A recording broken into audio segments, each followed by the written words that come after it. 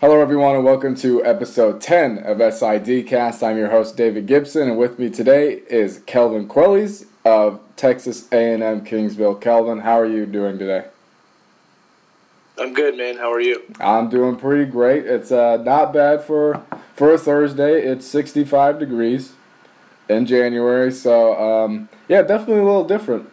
So first off, thank you everyone for subscribing, downloading, rating, reviewing on iTunes, because and if you haven't, go ahead and do that because iTunes likes that sort of thing. And we also have a Twitter, Facebook, and I even got an Instagram page using /SportsInfoCast because SIDcast is already taken by a guy named Sid. So, Kelvin, how about this? How about we jump right into it? Sounds good. All right. You started out at Delaware and graduated in 2011 with a degree in sport management. How did you come to be in sports information?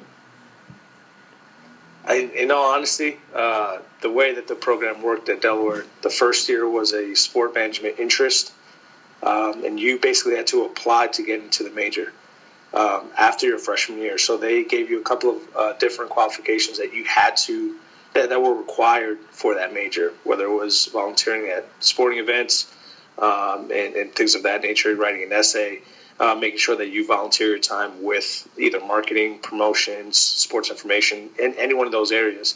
And really that's the first time that I got involved with it. Going into Delaware, I really didn't know anything about it. I didn't know much about this field. And so my sophomore year at Delaware was when I was formally introduced to Scott Selheimer, who's still at Delaware. I think he's in his 30th season there now, and he's the associate AD there. But he was the one that introduced me to this field, and then a lot of his interns, Anna Cooper, who I believe is still at Ithaca, Eric Johnson, Kenny Klein, Kevin Tritt, and those guys. So really the first sport that I got involved with was soccer, which oddly enough is a sport that we're adding here at A&M-Kingsville in 2 years. So it all worked out. It's all a full circle, I guess. But that's really how I got involved in it. And then graduating with a sport management degree and a minor in legal studies, I really didn't know if I was going to remain in the field or try to become a sports agent. That was my initial plan.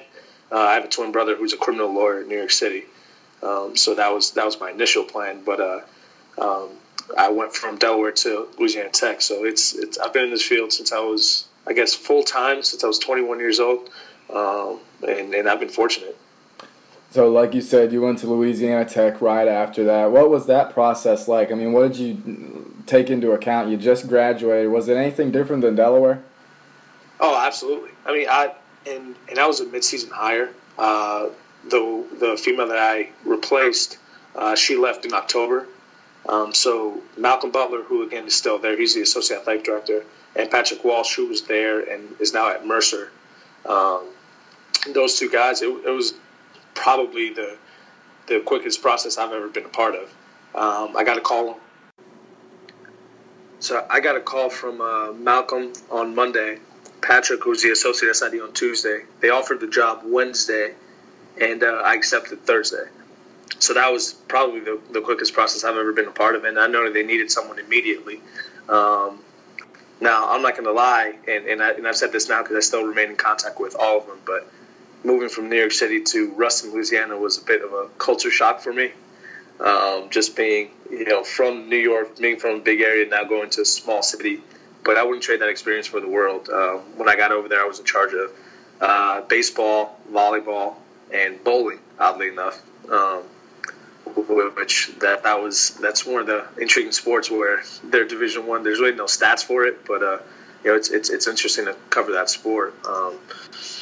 But yeah, that's how I got over there. And again, I wouldn't trade that experience for the world because I was right out of college. I mean, he took a chance on me, and from there, I was able to become a head SID at 22 years old. So, like you said, after that, you were from New York, so you jumped back to CCNY for a little bit and then landed the head job at Florida Tech for 6 years. What was it like transitioning from a large university as an assistant to kind of like a small college, I guess, Florida Tech? I don't really know the size. as the head guy. Yeah, and see, so one of the things with City College was Louisiana Tech was an internship. So Malcolm Butler was allowing us to look for full-time positions because it was an internship and because he understood the importance of full-time internships, which, again, I mean, I appreciate that from him because a lot of people would say, oh, you're looking for another job. Well, you don't want to be here. And so he assisted me throughout that process. So I went to City College for a year, and I was the assistant AD for the sports information director of governance for Division II for the NCAA. I was under him, but I really went over there because it was their first season of football. They needed someone that understood what went into the football season, stats, game notes, and things like that. Over there, I was in charge of 9 sports. They also added men's lacrosse. So being that I covered lacrosse before, I was able to go in and cover that sport and not have to go through that learning process of learning the stats for a sport that's pretty difficult to understand. So going from there, from Florida Tech, and again, the same experience, I think I was ready to become a head again. And so moving back up to Division II, I was able to apply for head Division II jobs. And you always hear people say, don't burn your bridges. Oddly enough, my former assistant here, who's now at Texas State, is the one that initially. My assistant actually was the one that told me about Texas A&M-Kingsville. And being from a big city, again, I'm not going to lie, I didn't know where Kingsville, Texas was. I thought Corpus Christi was the further south that any city in Kingsville went. But I actually came for a visit here, and again, I guess it was the right place at the right time. They offered me the job when I was interviewing here. I met with the athletic director. I met with the associate athletic director, and they offered me the job while I was visiting. And a month later, I moved here, and I've been here for 2.5, almost 3 years now. We've been able to make a lot of changes here, but again, at that point, I was 24 years old. So, I mean, we're always told in this field not to burn your bridges, and I guess that's the prime example in a sense that I've been able to, since I was, 21, being in this field for 5 full-time, 6 full-time years now, being ahead 2 different times and working for every division. Being able to work for every division, it's kind of helped me out in this field. It's definitely made me a better athletic communications professional, and then just molded me into everything else that we do now. When I first started, graphics weren't a big thing. Social media just became a big thing. So it's one of those things where I've been able to adapt with this field. What's been your favorite memory so far at Kingsville? Kingsville for sure was. I want to say when Darryl Green came here, just being that there's 3 NFL Hall of Famers that went to school there, and so Darryl Green came back and spoke, and just the atmosphere coming by, rallying through that, and just being jam packed for a press conference. But another person that a lot of people will know, especially in this field, is Fred Noosh. Fred Noosh was an SID for a million years. He's probably 120 years old right now, but. He's still around, and he's actually a part-time employee in the office, but he puts out magazines once a week, helps me out whenever we need help, and then so having somebody like that knows the history of this place, it definitely helps me with our job, especially with everything else that we've added, whether it was streaming, broadcasting, and those things. He's the one that you're missing a record from 1976, and he can regurgitate it to you with no questions asked. That's pretty cool. So, in addition to all your SID duties, you're also a beat writer for Rant Sports, covering the New York Yankees. How do you juggle all those responsibilities? Now it's easier because I actually completed my master's in December. So now I have a little bit more time. Really, it was just being effective with what you were doing. It's something that I was going to watch the games anyway. So instead of just watching the game as a fan, now you're also writing something about the game. So it's just juggling it, but it wasn't as difficult as it seems. This season is going to be a little bit more difficult, so I don't know if we have the time crunch for it, only because of the new laws, the new FLSA laws. So I'm trying to figure out what we're gonna do with my full-time assistant and with the student staff that we have, whether or not I'm going to be able to travel them or not. All right. What is SIDA chat and how does it work?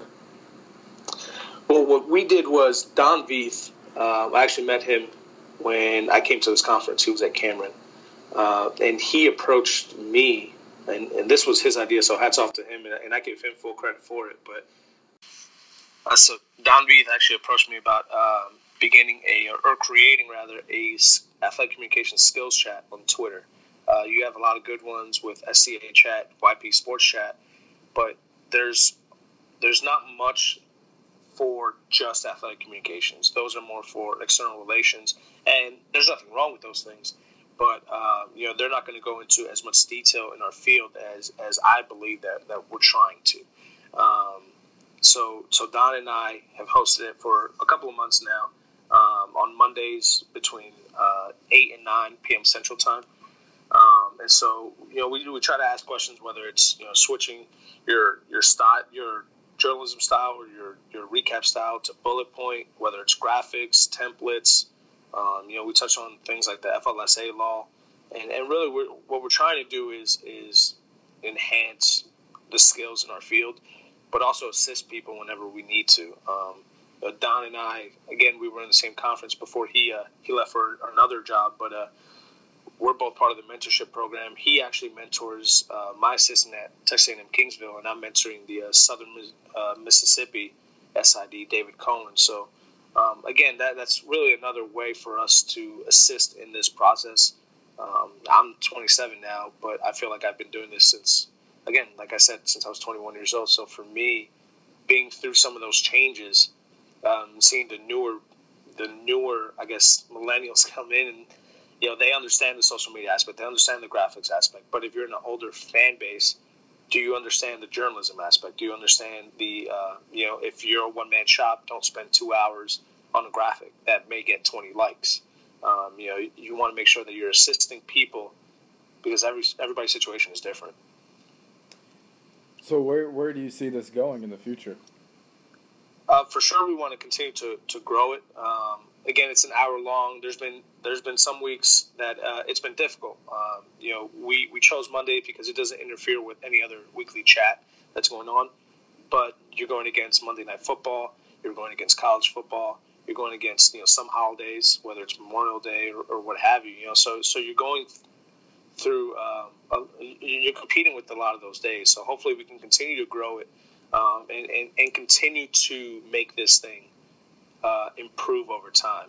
Ultimately, we want to get people like you involved. I know in 2 weeks we're going to have our broadcaster Kevin Peel, who's in his first season here. We're going to have him involved. Just trying to get people involved. Hopefully, we can get an athletic director to host at some point. We want to give different viewpoints and not just necessarily ours, because at the end of the day, how many more questions can I ask before people get tired of hearing from me? Right. So, excuse me. Aside from scheduling it, what have been some of the biggest problems? Is scheduling guests an issue or anything else? Really, the scheduling guests hasn't been an issue because whenever we reach out, again, this is a small, tight-knit, somewhat familiar to a fraternity, Yeah. Somebody will always volunteer to host. But really, it's been just getting more exposure on our end. Not everyone uses Twitter. But for the both of us, it's going to be a little bit more difficult to do Twitter, Facebook, and Instagram when it's when we're trying to master one first before trying to branch out. Right. We want to make sure that we do it right on Twitter before we say let's add it on Facebook, let's add it on Instagram, and we want to make sure that we're responding to people. The last thing we want to do is have it on Twitter and everyone's sending us what they think, and that's all that we're doing. We're posting 4 questions and that's it. We want it to be somewhat of an interaction between whoever's the host and whoever it is communicating with us. We use that hashtag. We use Sided Chat as a hashtag, and we do have our own Twitter account. And so that's usually what we try to use. But we don't mind people using their personal account as long as we want to make sure that we interact with them. We definitely don't know everything. I don't know if you saw this past Monday. I mean, we were getting into it about differences in this field. And not getting into it in a disrespectful way, but that's what you need to do. I mean, people don't like to argue at times, but that's just healthy. Right. Sometimes you have to have those conflicting ideas in order for everybody else. I did see it. So Absolutely. like you said, you use a hashtag to kind of get involved in the chat. But for those that don't know, maybe they do see it, but they don't understand the format of what's going on. I mean, how would you describe how to respond to that, how to participate in that? The format for us is I guess it's pretty similar to every other chat that's out. You introduce yourself in the beginning, right before the chat starts. You know, you put your name, current position, alma mater, and then we ask one question. Whether it's this past week, we asked what you thought the final score was going to be. You know, you see some people asking what your favorite task as an intern was, and those are great questions because you know you're getting different people to put on there. I know like YP Sports Chat had an SID that's now an AD that put his favorite task was running, and you know something as minimal as that is a key aspect for broadcasters that do games. Obviously, you do games on the radio as well. You know, without stats, you really wouldn't know what to talk about. So right. But so we ask 4 to 5 questions, and we try to follow up to as many people as we can. And that's why it's important to use that hashtag because usually I'm not looking at how many times the account itself was mentioned. I'm looking at the hashtag, the flow of that hashtag, so I can respond to everyone that's using that. And no matter what you say, if you disagree or you agree, we try to respond to everyone. If you disagree, we don't necessarily dislike that, but we ask you, you know, what would you do different? And again, it's healthy to have that type of communication between people. And that was the whole purpose of it is to enhance this field because you know so many times we just see what other schools are doing and we want to copy it, but we don't really understand how necessarily to do it. You know, there's the times where people send you a Photoshop template if you're not very good with graphics, and you can actually use that as your starting point. You know, and that's what we've been looking at. You know, if your writing is something that you continuously want to improve on, you have people on there that have been doing it for 20 to 30 years. Right. Who's better to help you out than them? You know, and so that was the whole point of it. And then it's also great to have, you know, a school like Clemson where they have more SIDs than we do. So it's interesting to see what they do as opposed to what we do. And, you know, what their tasks are. Because, I mean, we have 15 sports here, about to have 16, and I handle 8 of them, including football, which is probably, you know, one of the most time-consuming sports.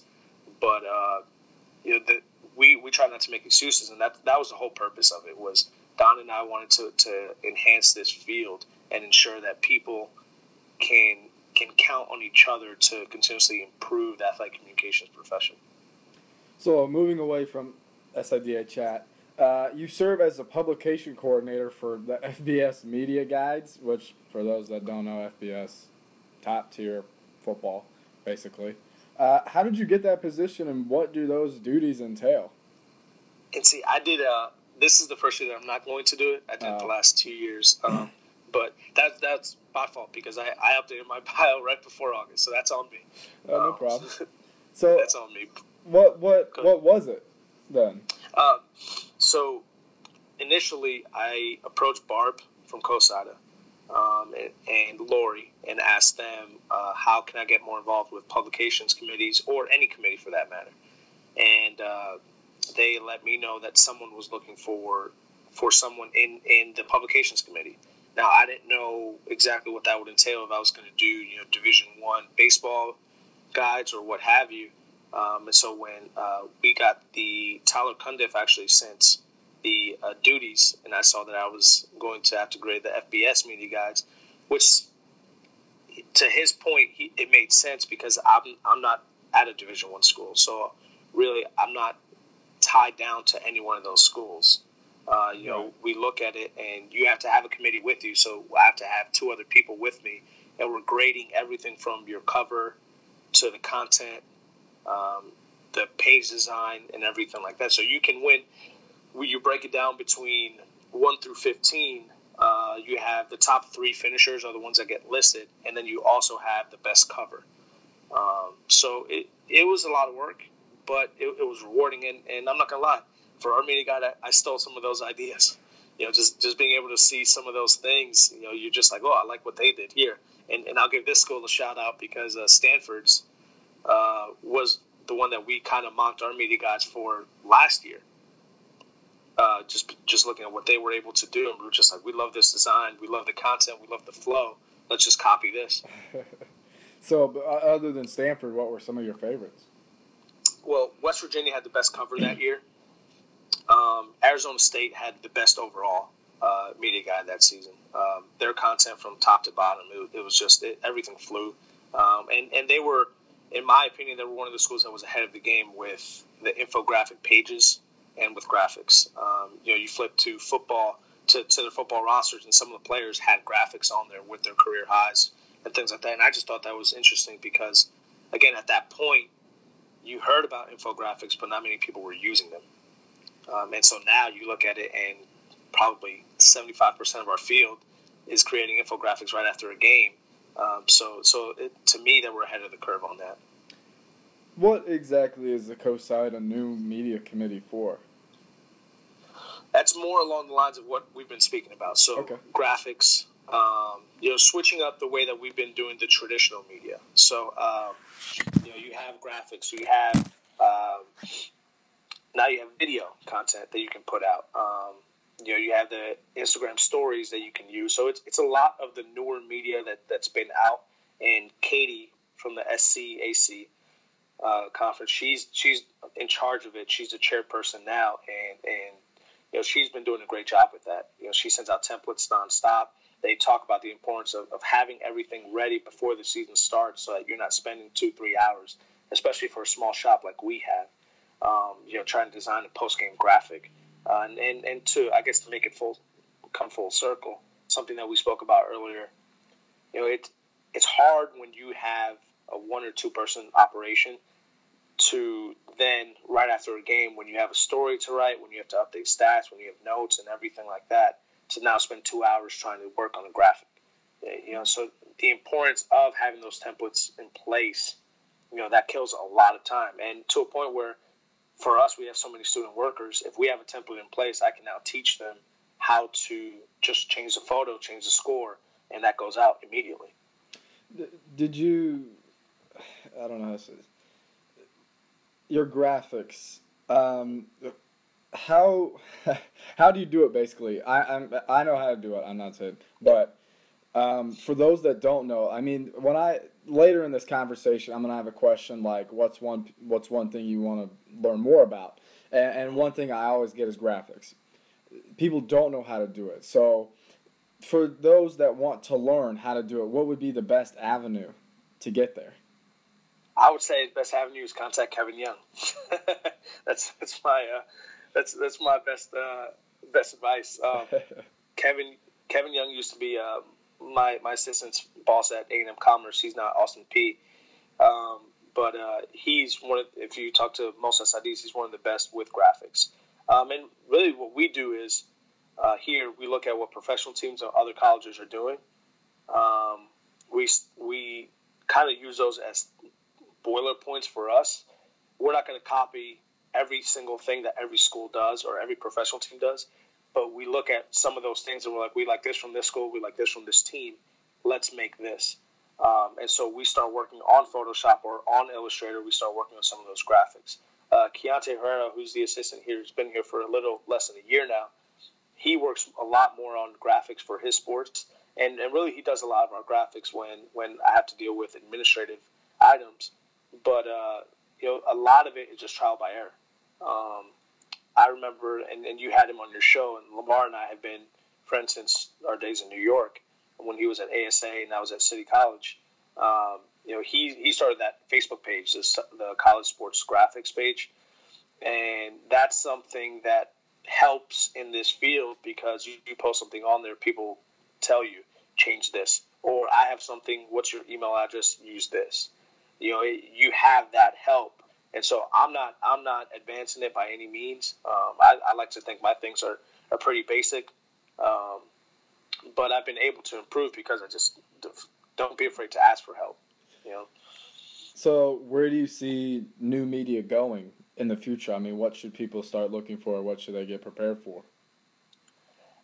I guess it depends on your fan base. I'm not trying to cop out of the question, but for us, it's somewhere in the middle. Our fan base is older, so we focus heavily on not just graphics, but on pregame stories, on recaps, on video. So we try to focus on a little bit of everything. Now, we're not perfect at it, but we also have the luxury of having someone like Fred who has a weekly magazine. But I think new media, if you're in New York City or if you're in a bigger city, it's gonna hit you a lot quicker than it will for me in Kingsville, Texas, because you're competing with professional teams.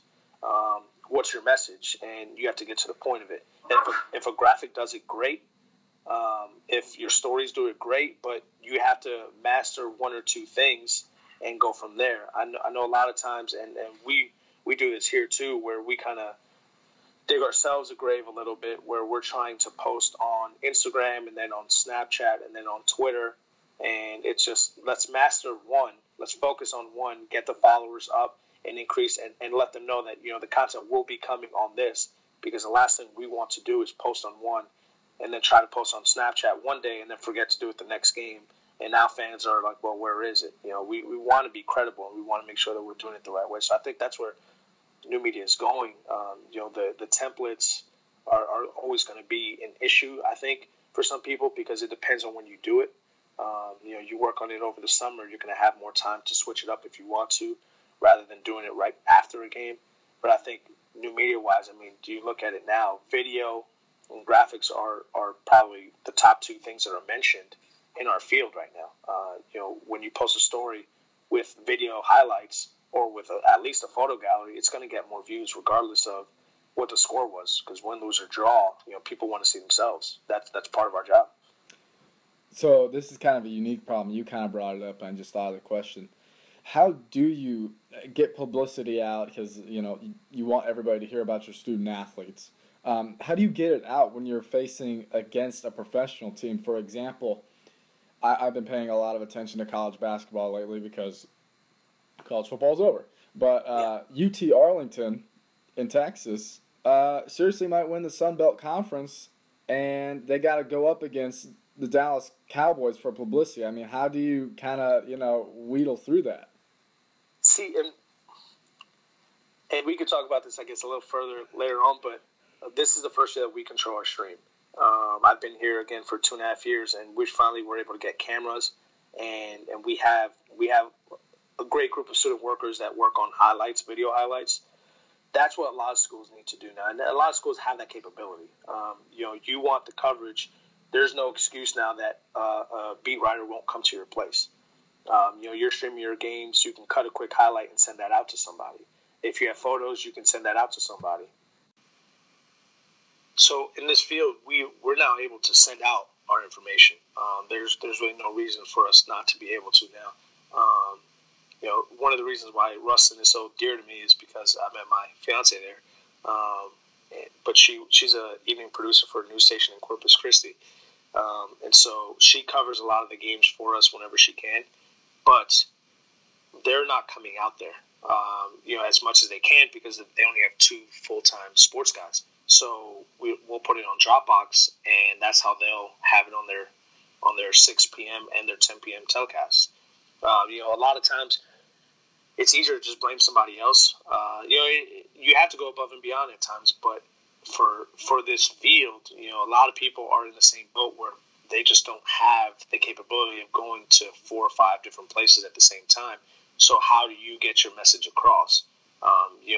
For us here, aside from football, we have to be creative with the way that we promote and market the sports, because we're the only D2 school in this area that has football. So for us, we know they're going to come on Saturday nights. We play at 7 p.m. on Saturday nights. So we know they're going to cover that. But how do we get the other sports covered? And then that's where the creative part comes in, and that's where we have video highlights, or on our stream. One of the reasons why we decided to do our stream with the company that we decided on was because as soon as you stop it, anyone can download that recording and they can cut highlights from there. And we've seen them do that before too. If we don't have somebody cutting video highlights, they'll cut it from there.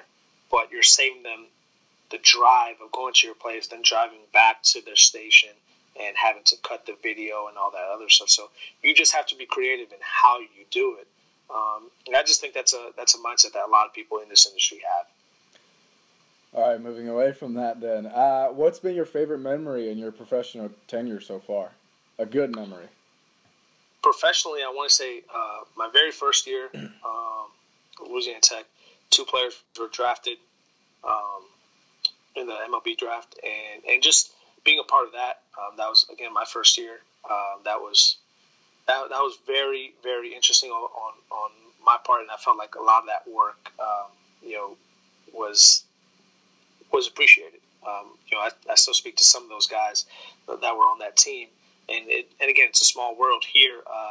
The head baseball coach at Louisiana Tech, his son was the first base coach for our baseball team here last year.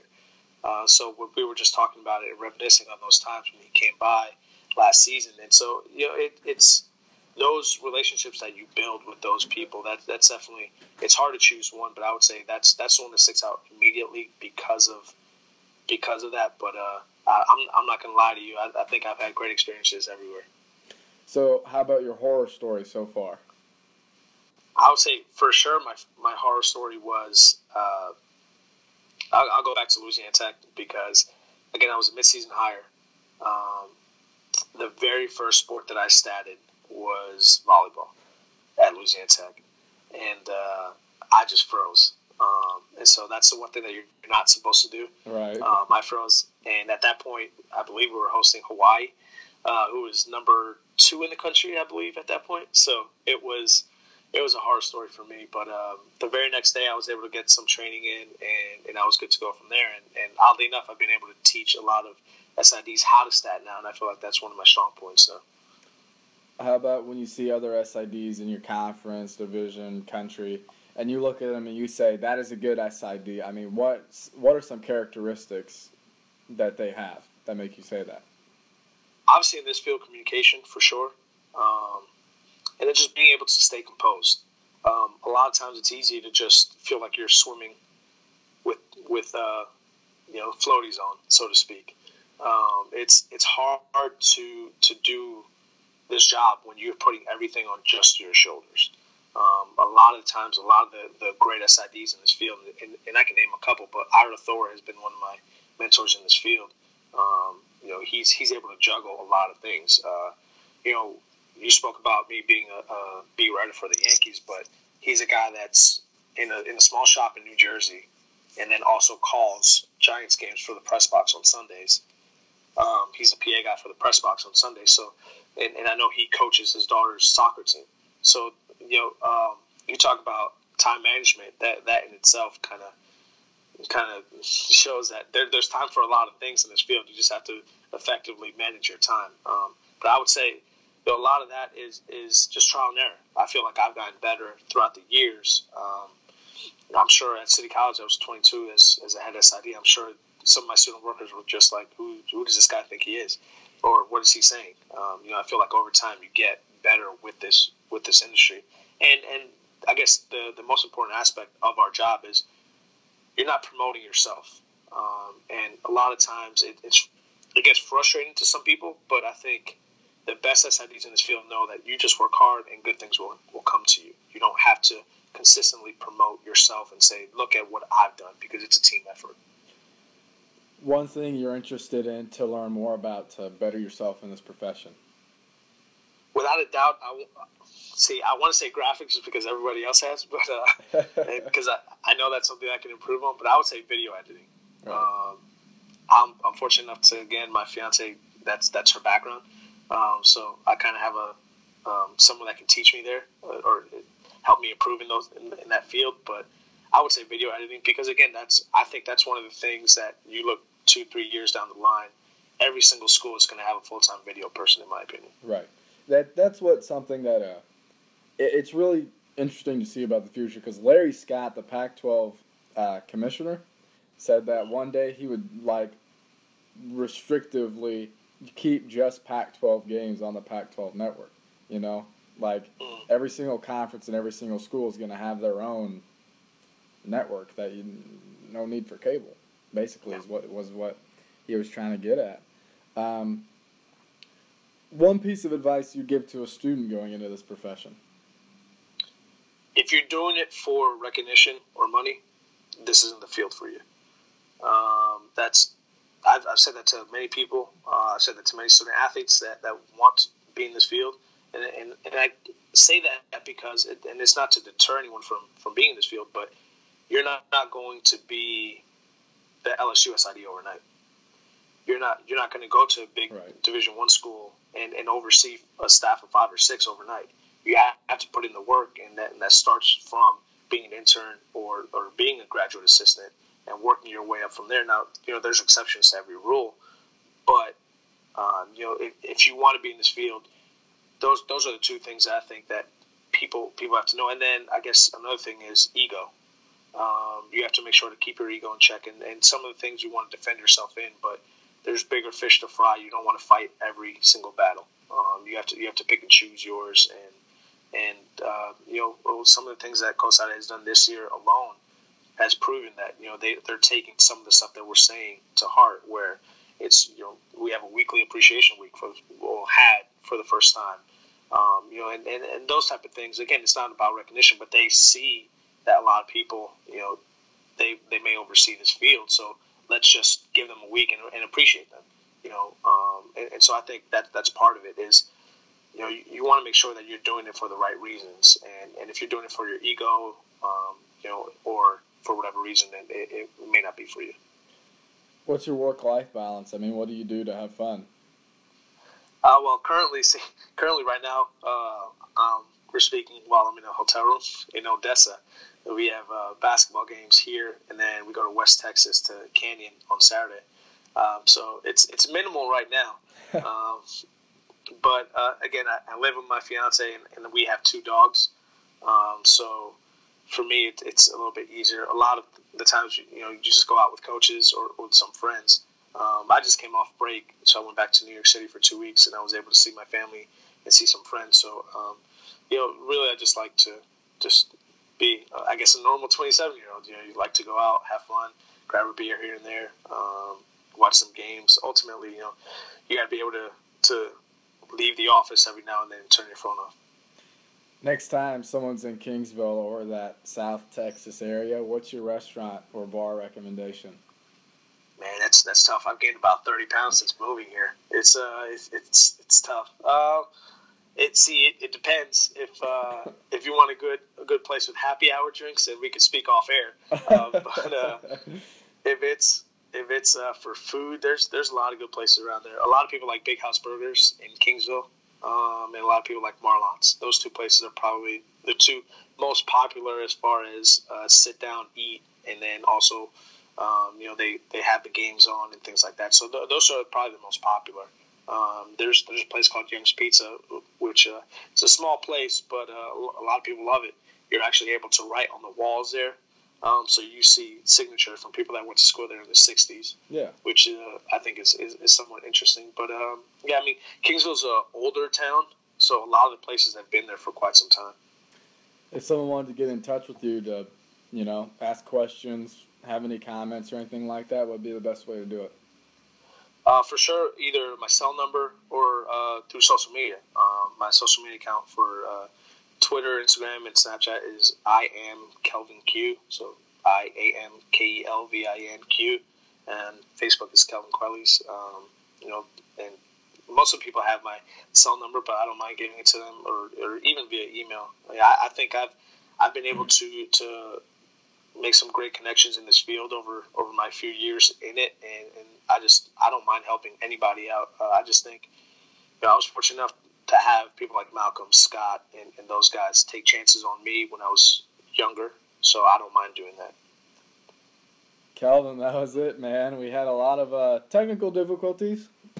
I had to go get my 25-foot LAN cable just to keep Skype going, but that's what you get when hotel Wi-Fi mixed with basically another hotel Wi-Fi. So, hey, I appreciate it, man. Thank you, and thank you for everything you're doing. Hey, no problem. It wasn't too bad, was it?